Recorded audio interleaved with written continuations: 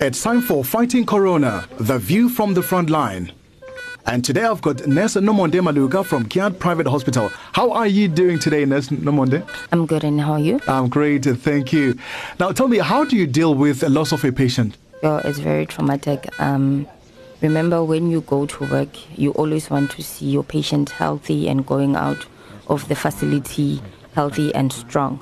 So when you lose a patient, it feels like you're losing some part of you, and it feels like somehow you didn't do a good job on that patient. So it's very traumatic for us.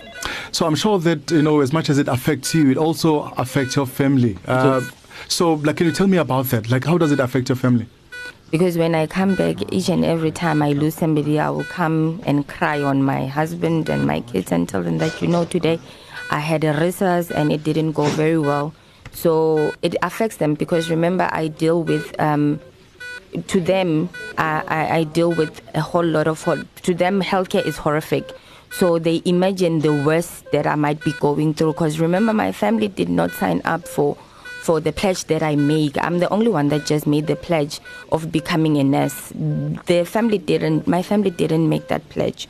So it's like they are also healthcare workers. It's just that they are not inside the facility, but they are home.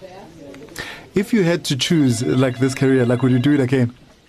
I think I would. When you're a nurse and you see that bundle of joy coming out of that hospital, happy, and mommy just delivered a baby, and I had a resus, and the guy had a heart attack, and the next thing they're telling you that he's going home. All of those happy, healthy people that are coming out of hospital is what keeps me going. That was Fighting Corona, the view from the front line with Nurse Nomonde Maluka from Kiaat Private Hospital. Stay tuned for more episodes right here on Rise FM.